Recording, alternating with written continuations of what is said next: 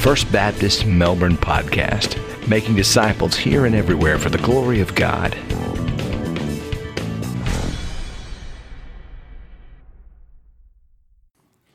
Father, we thank you that you are a God who has revealed yourself to us through your word.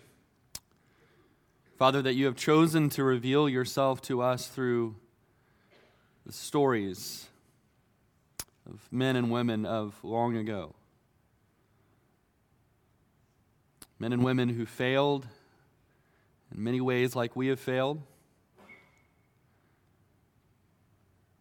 And yet, Father, we see your grace and your mercy reaching out to them even as it reaches out to us. Father, we thank you that even though we are broken, that you are a God who mends broken things. And so, God, would you work in those broken places in our hearts even today as we study your word?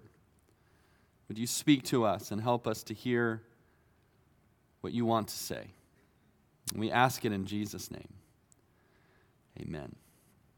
But if you have your Bibles today, and I hope you do, would you turn with me to 2 Samuel 18, the passage that my brother Chuck just read for us. And I'm so glad that my big brother was the one who read the scriptures for us today, because I actually was not the one who asked him to do that. And yet that just worked out perfectly because I do want to tell you a story about him. And this is a story about when my brother Chuck and his wife Holly got married, and they went away on their honeymoon. And while they were away, my brother-in-law Jay and I decided it would be fun if we snuck back into their house while they were gone, and just kind of left them a few gifts, shall we say, for when they returned. And so I can't even remember now all the things that we did. It kind of feels like we might have gotten a little carried away with it. But we did several things. I remember filling up like 100 Solo cups and putting them by their door to their bedroom, so they had to take the time to empty every single one before they could even reach the door. I remember we put ping pong balls on all their fan blades, so whenever they turned the fans on, they would shoot around the room. We left like hundreds of ping pong balls in every drawer and cabinet all over the house. Pretty sure we filled their sinks with Jell-O. I can't even remember all. There's just so many things that we put an alarm clock up in their air vent set in the middle of the night so it would go off, and just mean-spirited things. And so, when they returned home, it was a homecoming for them. I'm sure in some ways they were glad to be home, but also it was kind of a bittersweet homecoming as well. And, in this story, King David also has a homecoming, and his homecoming was also bittersweet for very different reasons. If you remember the story, David has been driven out of Jerusalem because his son Absalom has staged a coup and has usurped his throne. Last week, we looked at the story of the battle that took place between David's men and Absalom's army. And we saw how poor Absalom died. You remember that Absalom was so proud of his long, flowing, beautiful hair. Not that I'm jealous of that hair or anything. But if you remember, his hair ended up being his undoing because he was riding on a mule. His mule went under the branches of a tree, and his long hair got caught in the branches of that tree, and the mule went on without him. And in a similar way, at that moment, the kingdom that he had tried to steal rode off without him as well. David's general, a man named Joab, disobeyed David's order and ran to Absalom while he was still hanging from the tree and drove 3 spears through his chest. And so with that, the war against Absalom was over and David's kingdom was saved. And so today we read about the return of the king. The return of King David to his palace and to his throne. But again, his return was a bittersweet return because he was distraught over the death of his son. This is the return of a broken-hearted king. And just as we walked with David a few weeks ago as he was driven out of Jerusalem, we're going to walk with David again now as he's walking back to Jerusalem. We're going to meet again all of the people that David meets. And along the way, we're going to be reminded that there is another king, a far greater king than David, who is one day going to return. And we will all have a meeting with that king. There are at least three parts of this story I believe we can learn from. And first, I want us to see we can learn from the safety of the kingdom. The safety of the kingdom. We said earlier that by this time the battle was over. Absalom was dead. And so in effect, David's kingdom had been rescued. But at the very beginning of our story, we know all of these things as the reader, but David does not yet know any of them. And David, if you recall, wanted to go out with his men to the battlefield, but they persuaded him to stay behind where it would be safe in the city of Mahanaim. And so he's standing there waiting in the gate of the city, waiting anxiously for any word to come from the battlefield on what had transpired. And when our story opens, there are two runners that are about to come to David with the news.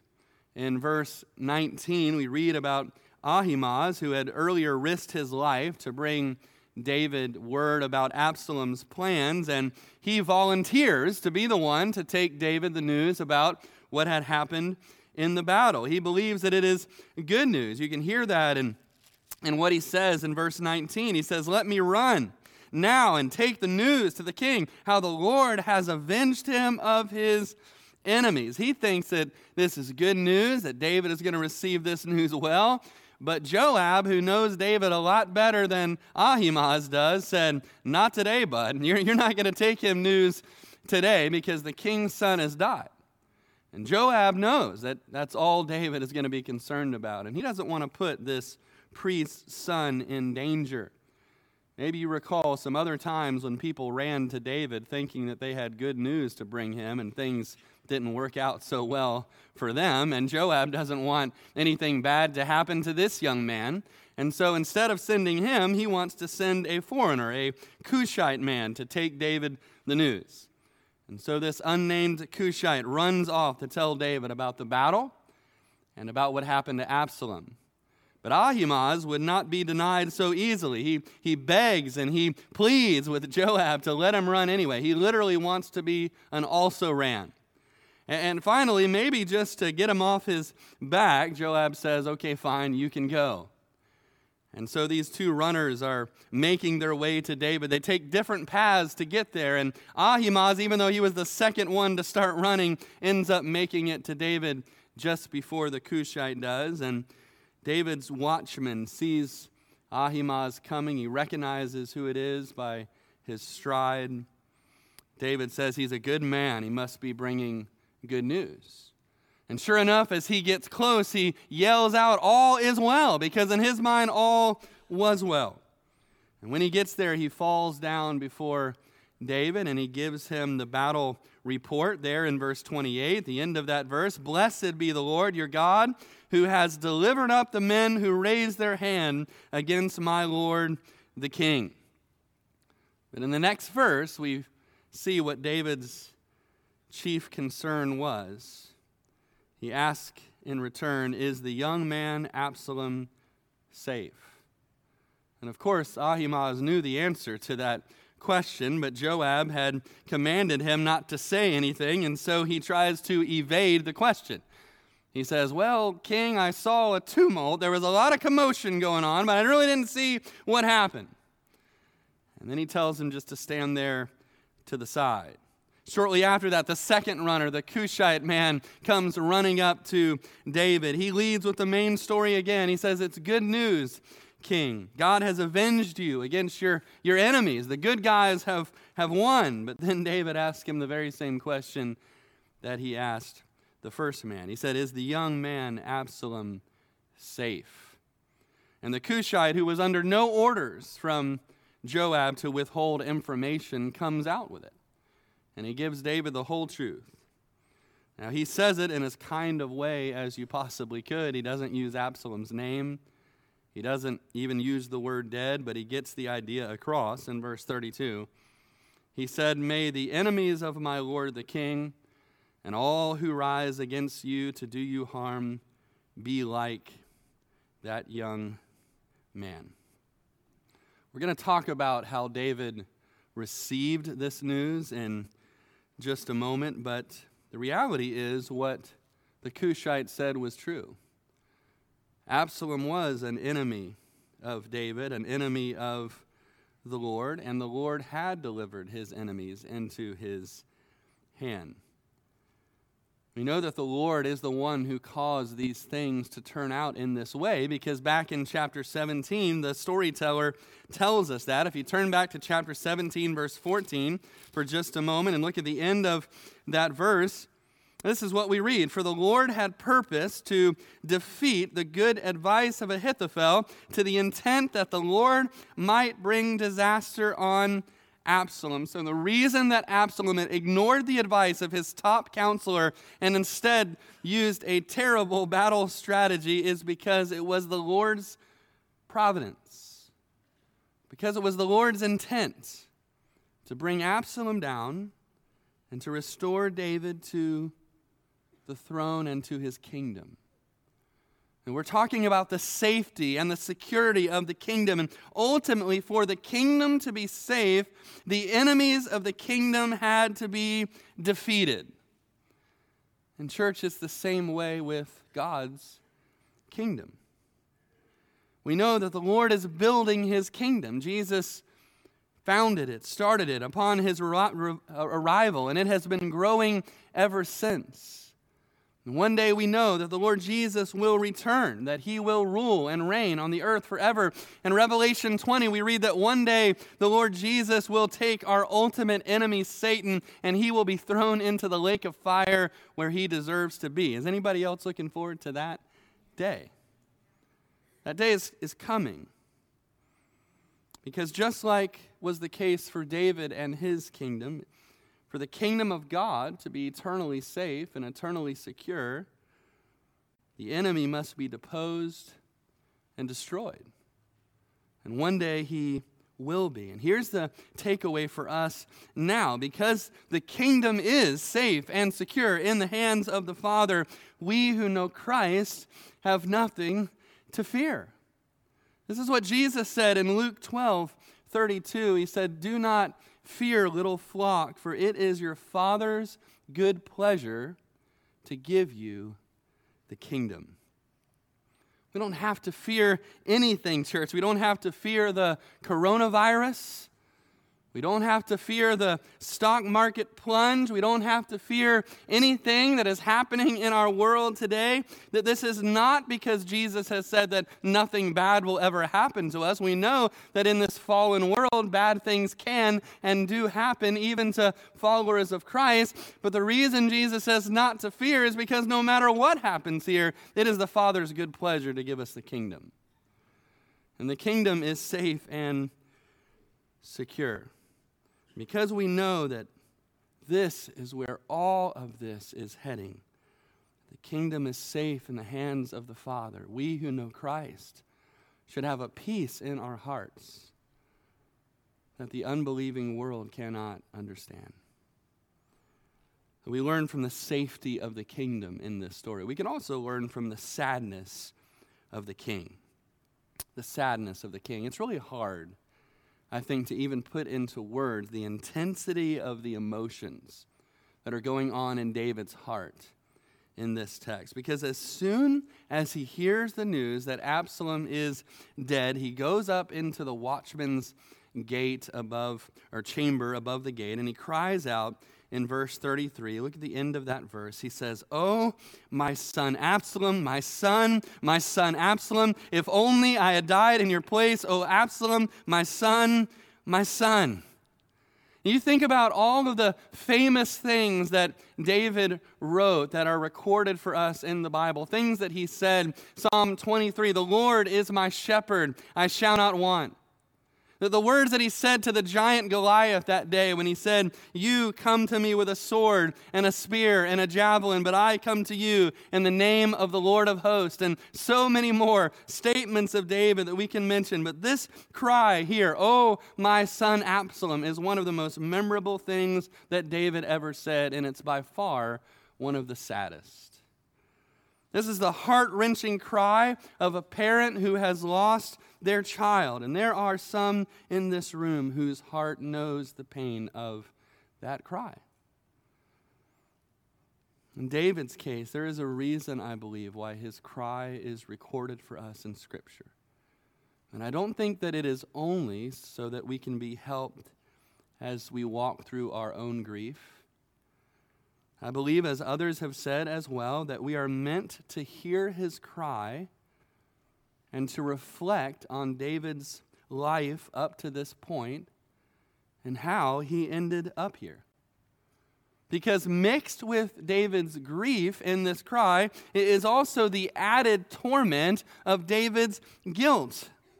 I think that's why David says here, if only I had died in your place, because David knows that in part it was his sin that had brought all of this about. His sin with Bathsheba, his sin with Uriah that invited God's hand of discipline upon David and his family. And so over all of this story is what God said back in 2 Samuel 12 after his sin. When God told David about the consequences that were going to come, how the sword was going to fall on his household. And so even as he hears the news of Absalom's death, he knows that this is God's sword falling on him yet again. This is not to negate Absalom's own sins or the fact that Absalom was responsible for that sin, but David also knows that he has contributed to all of this. That his sins of commission, the things that he did have contributed, his sins of omission, the things that he should have done that he did not do, also contributed to all of this. And so David cries out and he wishes to trade places with his son because, like many of us, he wishes that he could go back and undo the things that he has done in the past, but he knows that he can't. And I think that all of us have things in our life like that, don't we? Things that we wish we could go back and change. But we cannot change the past. We cannot undo what we have done any more than King David could. What we can do with our past failures and our past sins is we can take them to the cross. We can take them to a Savior who has died for all our sin.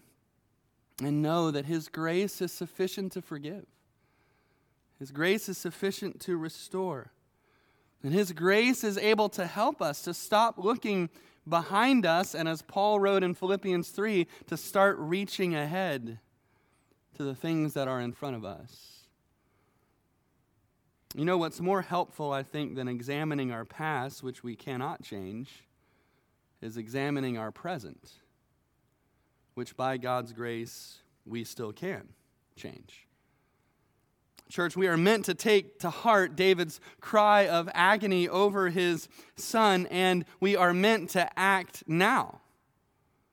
In whatever area of our life God is calling us to change, something in our life, something in our parenting, something in our marriage that God is calling us to do, the time to make those changes is now, so that by God's grace we won't have to experience this painful cry of regret that David experiences here in this story. If we are up on a rooftop right now looking at things that we should not, if we are dabbling in places we should not be, if we are beginning to walk down a road of unfaithfulness that we shouldn't be walking down, now is the time to stop, and now is the time to turn around.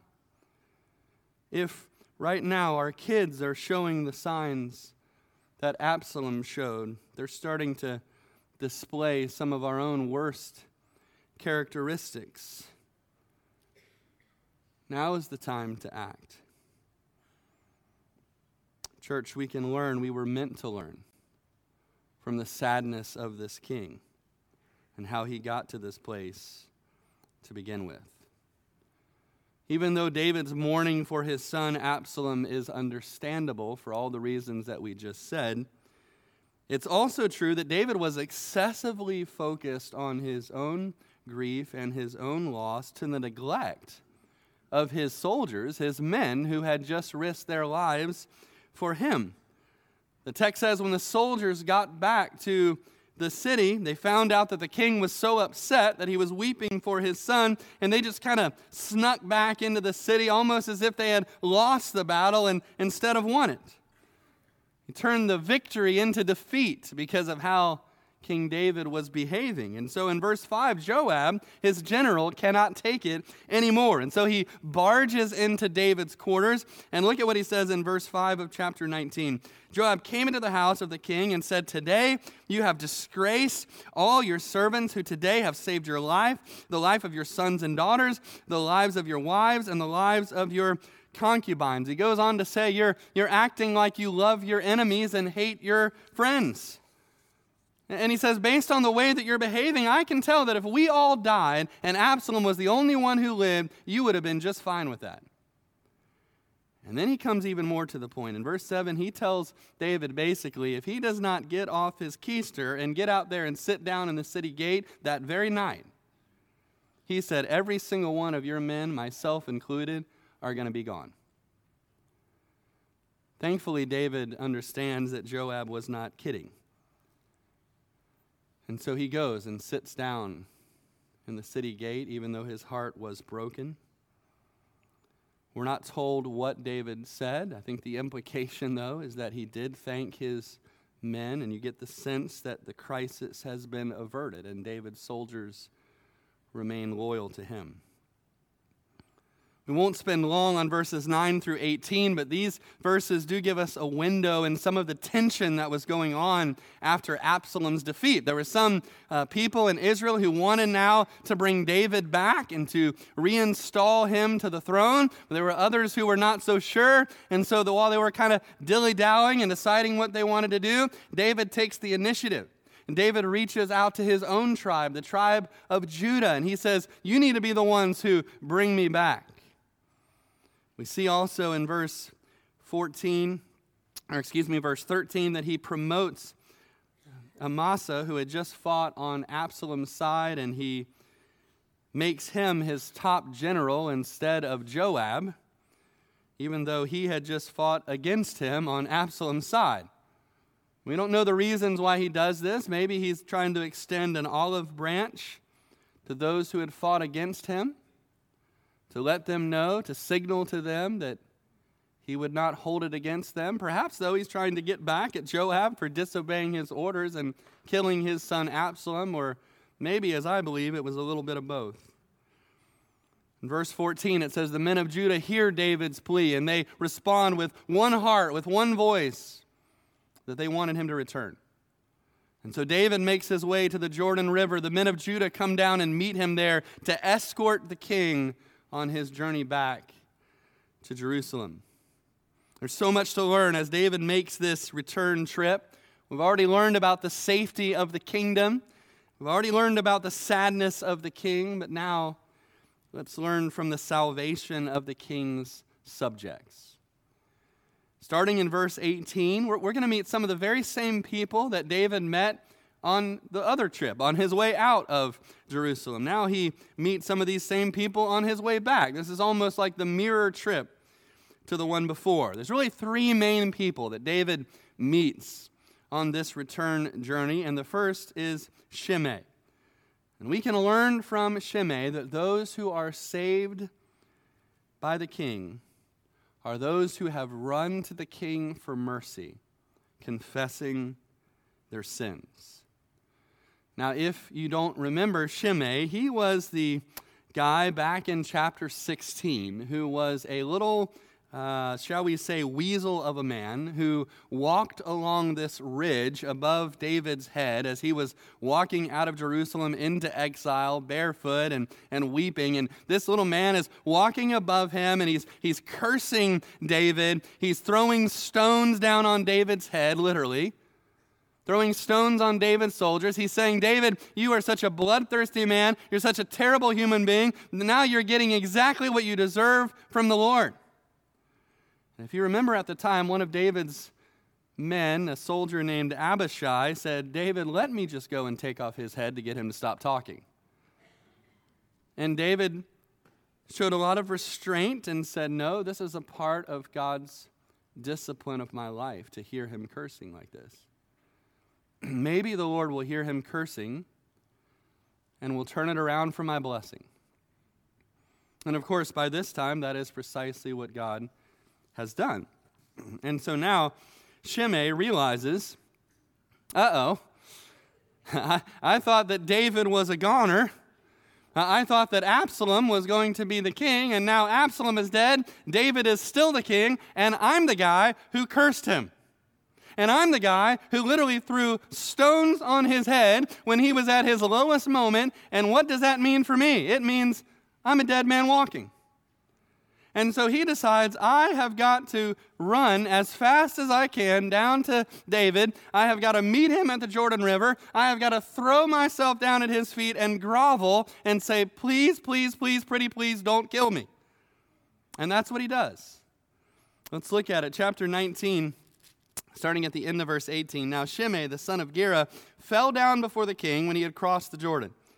And he said to the king, do not let my lord impute iniquity to me, or remember what wrong your servant did on the day that my lord the king left Jerusalem, that the king should take it to heart. For I, your servant, know that I have sinned. Therefore here I am, the first to come today of all of the house of Joseph, to go down to meet my lord the king. But Abishai, the son of Zeruiah, answered and said, shall not Shimei be put to death for this, because he cursed the Lord's anointed? And David said, what do I have to do with you, you sons of Zeruiah, that you should be adversaries to me today? Shall any man be put to death today in Israel? For do I not know that today I am king over Israel? Therefore the king said to Shimei, you shall not die. And the king swore to him. So here is Shimei, right? And he's coming to David and he's saying, come on, King David, let's let bygones be bygones. I mean, yes, I was wrong. I sinned against you, but I'm the first one to come to greet you today. Let's bury the hatchet. Don't do anything rash. Don't take it to heart. And he also tries to bolster his case a little bit, because back in verses 16 and 17, we find out he didn't just come alone. He brought 1,000 people from the tribe of Benjamin with him. And so the idea is, here, I've rallied the troops for you, right? Here's all these other people who are ready to embrace you and receive you back as the king. You wouldn't want to do anything to upset them, would you? And so why don't you just forgive me and just let's act like it never happened. Of course, here is Abishai again, right? In verse 21, he's like, all right, you didn't let me kill him last time. Surely you're going to let me kill him today. But again, David shows restraint.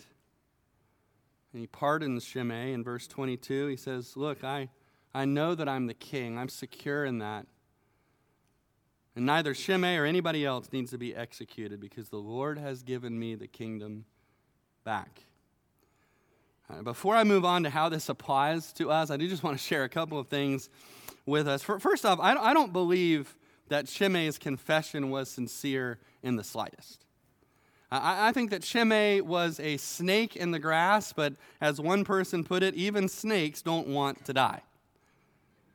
And I believe his confession was as phony as a $3 bill. He's just saying what he needs to say in order to try to save his neck. Also, we need to understand this, that while David does pardon Shimei here, he doesn't really forgive him, and we know that. And we know that because in 1 Kings 2, right before David dies, he calls his son Solomon over and he says, now son, you remember that little man Shimei that cursed me that day when I walked out of town? Remember how I told him that I would never kill him? And I haven't. But Solomon, you know what to do. Wink, wink, nudge, nudge, right? And Solomon comes up with a way to dispatch of Shimei, right? And so we know from that, right? David pardons him here. He shows restraint here, but he doesn't actually forgive him. And so with all of that in mind, this isn't really a full-fledged confession followed by a forever forgiveness like the Lord's forgiveness, right? This is a half-hearted confession followed by a short-term pardon. But nonetheless, Shimei does give us, albeit faintly, a picture of what we all need to do. We have all sinned against our King. And we need to run to him at the river before he returns. And we need to bow down and fall down before him and confess our sins. Not half-heartedly like Shimei did, but with a broken heart, a true heart of forgiveness. And when we do that, isn't it amazing that just like David pardons him here, despite all he had done, that God pardons our sin and he forgives us with a forever forgiveness. Makes me think of another man who met the Lord on a road. He was on his way to take some Christians and round them up and throw them into jail, but the Lord met him there, a man named Saul, and transformed him by his grace and turned him into the man we know as the Apostle Paul. And this is what Paul later wrote to Timothy. He said, "This is a faithful saying and worthy of all acceptance, that Christ Jesus came into the world to save sinners, of whom I am chief." I can say the same. I'm the chief of all sinners. Yet, when I confess my sin to the Lord, he forgave even me. I hope you can say that.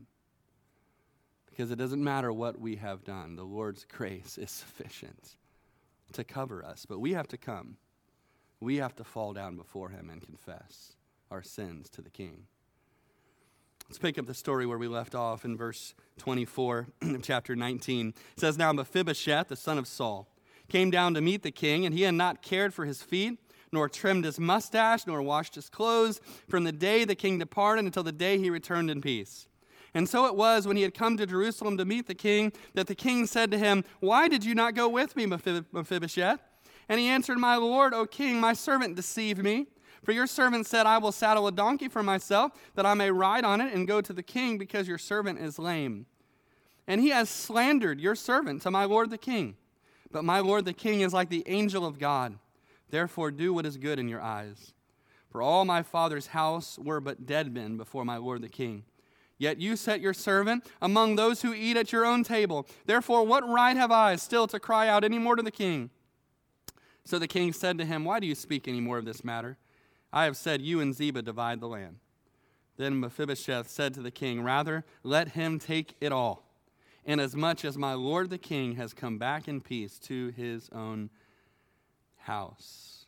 Here we read about Mephibosheth, the grandson of King Saul, the son of David's friend Jonathan, who was lame in his feet and could not walk. And from his story, we can learn this. We can learn that those who are saved by the king are those who are faithful to do what they can to serve the king. When David was fleeing Jerusalem, one of the people who came out to meet him was Mephibosheth's servant, this man named Ziba. And Ziba showed up with 2 donkeys loaded down with all kinds of goods to give to David as a gift. And if you remember Ziba's story was that the reason why Mephibosheth had not come with him is because he had turned traitor. That he had gone over to Absalom's side, and he was staying back in Jerusalem because he thought maybe he was going to get to be the king after all of this was said and done. That's what Ziba said. And David believed every word of it. And David, in a snap decision, said, "Well, everything that belonged to Mephibosheth is now yours, Ziba." And now we find out that everything that Ziba said was a lie. Even Mephibosheth's appearance should have told David that. As he walks up, he's looking like a middle school boy, Pastor Blaine, that's been at camp for 3 weeks, right? He hasn't taken a bath, right? He hasn't washed his clothes. He hasn't trimmed his toenails. Right? He's just kind of let himself go. And so even though physically he was not able to go into exile with David, in his spirit he has been in exile since the day that David left town. In verse 25, David doesn't know what to believe. And he says, "Why didn't you go with me?" And that's when Mephibosheth tells him, my servant Ziba, he tricked me. I loaded up this saddle and this donkey with a saddle and all these goods, and he took it. And he left me behind, and I had no way to get to you. And he slandered me to you. He said stuff to you that is not true, but I'm loyal to you. David, again, not knowing who to believe, only halfway walks back what he had decided before. And he says, "All right, well, you two just split it. He takes half and you take half." And then you really hear Mephibosheth's heart in verse 30. Look at what he says there. He says, "Rather let him take it all, inasmuch as my lord the king has come back in peace to his own house." Mephibosheth might have been lame, but he was loyal. He couldn't walk, he couldn't go places, but he did what he could to honor the king. It reminds me of the woman in Mark 14 who came into the room and took an alabaster flask of perfume and anointed Jesus before his death and his burial. And some of the people who were there didn't like it. They said, "What a waste." And Jesus said, "You leave her alone. And what she did to me was a beautiful thing." And then he said this about her. He said, "She has done what she could." Friend, what about you? What about me? Are we doing what we can to honor the Lord, like this woman did, like Mephibosheth did? Maybe you say, well, I'm limited in the way that I can serve the Lord. I'm limited by my age. I'm limited by my mobility. I'm limited by the amount of resources that I have. I don't have the gifts and the talents that some other people have that I see. I can't serve the Lord the way that they serve the Lord. But maybe instead of focusing on what we can't do, we need to focus on what we can do. Let's do what we can to honor the Lord like Mephibosheth. Let's do it as an act of worship to him. Friend, what is the Lord calling you to do for him right now? Let's read the final part of our story for today, verse 31 to 39. And Barzillai, the Gileadite, came down from Rogelim and went across the Jordan with the king to escort him across the Jordan. Now Barzillai was a very aged man, 80 years old, and he had provided the king with supplies while he stayed at Mahanaim, for he was a very rich man. And the king said to Barzillai, "Come across with me, and I will provide for you while you are with me in Jerusalem." But Barzillai said to the king, "How long have I to live, that I should go up with the king to Jerusalem? I am today 80 years old. Can I discern between the good and bad? Can your servant taste what I eat or what I drink? Can I hear any longer the voice of singing men and singing women? Why then should your servant be a further burden to my lord the king? Your servant will go a little way across the Jordan with the king. And why should the king repay me with such a reward? Please let your servant turn back again, that I may die in my own city, near the grave of my father and my mother. But here is your servant Kimham. Let him cross over with my lord the king, and do for him what seems good to you." The king answered, "Kimham shall cross over with me, and I will do for him what seems good to you. Now whatever you request of me, I will do for you." Then all the people went over the Jordan. And when the king had crossed over, the king kissed Barzillai and blessed him, and he returned to his own place. Here's the last truth that I want us to see today. Those who are saved by the king are those who will one day be astonished at the undeserved goodness of the king's reward. The final character that we meet here is this elderly man named Barzillai. If you were here last time, you might remember that Barzillai and two other guys came to David on the eve of his battle against his son Absalom, and they brought him all sorts of resources, all sorts of food. They brought it as a blessing to him, and we shared last week that we need to remember that Barzillai did all of this when the battle had not yet been decided. Right? When it looked like King David was going to lose, when it looked like Absalom was going to take over and rout him, in the midst of that, this man came and he took sides. And he was loyal and faithful to the true anointed king. Christian, right now, you and I are being called to do the same. Being a Christ follower today in America isn't very popular, is it? In fact, following Christ might result in you receiving some persecution. It might result in you receiving some mockery. It might result in you losing a promotion or two. But will you follow your king even when it seems like most people are against him?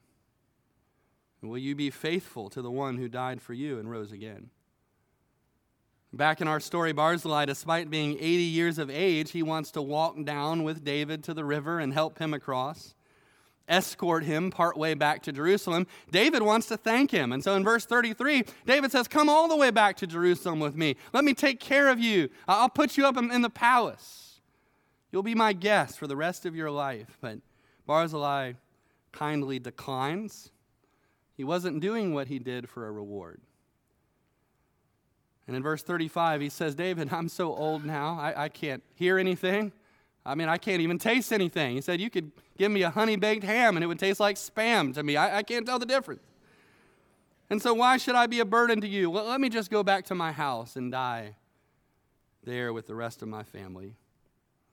But he says, I want you to take one of my servants, Kimham, and take him with you to the palace. Many people believe that Kimham was one of Barzillai's own children. And if that's the case, what a powerful picture this is of what every Christian parent and grandparent should want. Near the end of this man's life, all he cares about is that his children are serving the king. I pray that that is all that we care about, that we don't care about having a big house or a fancy car, but we care that our kids will walk through life with the king and that they will spend all eternity with him in the new Jerusalem. The final verse of our text, verse 39, King David and Barzillai part ways. David kisses him on the head and blesses him. And this whole final scene just reminds me of the judgment day of a faithful Christ follower who has served the king in their lives. In Matthew 25, this is what Jesus said about those who invest what God gives them into the Lord's service. The Lord said to him, "Well done, good and faithful servant. You were faithful over a few things. I will make you ruler over many things. Enter into the joy of your Lord." Christian, isn't that what it's all about? Hearing our Lord say those beautiful words on the brink of eternity. What an astounding, undeserved reward for sinners like you and me to hear our Lord say, "Well done, good and faithful servant." This story was about the return of the king. And one day, the story of this whole world will end with the return of the king. The return of the Son of David, King Jesus. But the question is, friend, are you ready for his return? Here's the final statement I want us to think about today. Look at these words. What the return of the king will mean for you then depends on your response to the king now. Let me say that once more time.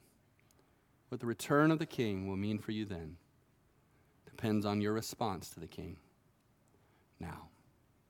I want to ask you to stand, and I want to give you a chance even now to respond to the king if you have never responded to him before. Your king loves you. Your king went to a cross and died for you to pay for your sin and to pay for mine. And he rose again on the third day. The king invites you to come. He offers you grace and forgiveness and mercy, but we have to come with that broken heart that we talked about. We have to come and confess our sins and receive him as our Lord and our Savior. And friend, maybe you're here today and this is the first time you've ever heard about how much God loves you, what Jesus Christ, your King, has done for you, and you want to receive him as your Savior and your Lord. I want to invite you to come right now, speak with me about that, or one of the other pastors that you see standing here. And we'd love to pray with you about that. You come, God speaks to your heart.